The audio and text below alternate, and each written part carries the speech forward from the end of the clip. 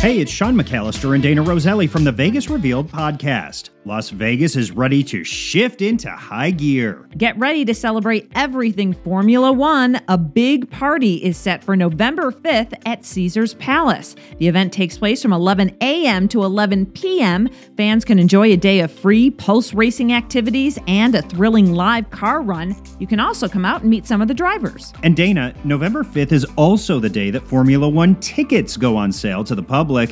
Only 3-day tickets are available. They start at $500 with a variety of viewing locations to choose from. Dancing with the Stars is back on tour this winter to celebrate its 31st season with a brand new live production. The tour is going to make a Las Vegas stop at the Pearl Concert Theater at the Palms.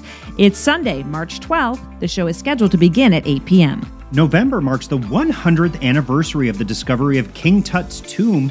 And to celebrate, the Las Vegas Natural History Museum is hosting a one-night event on November 4th. An acclaimed archaeologist will be part of the event, along with belly dancing, embalming, and character actors. You can get tickets and more information at lvnhm.org. Widely celebrated radio and TV personality Bobby Bones is coming to the Encore Theater at the Wynn. This show is set for December 3rd, and tickets are on sale now. Some music news now. Bruno Mars has just announced 10 show dates at Dolby Live at Park MGM for 2023.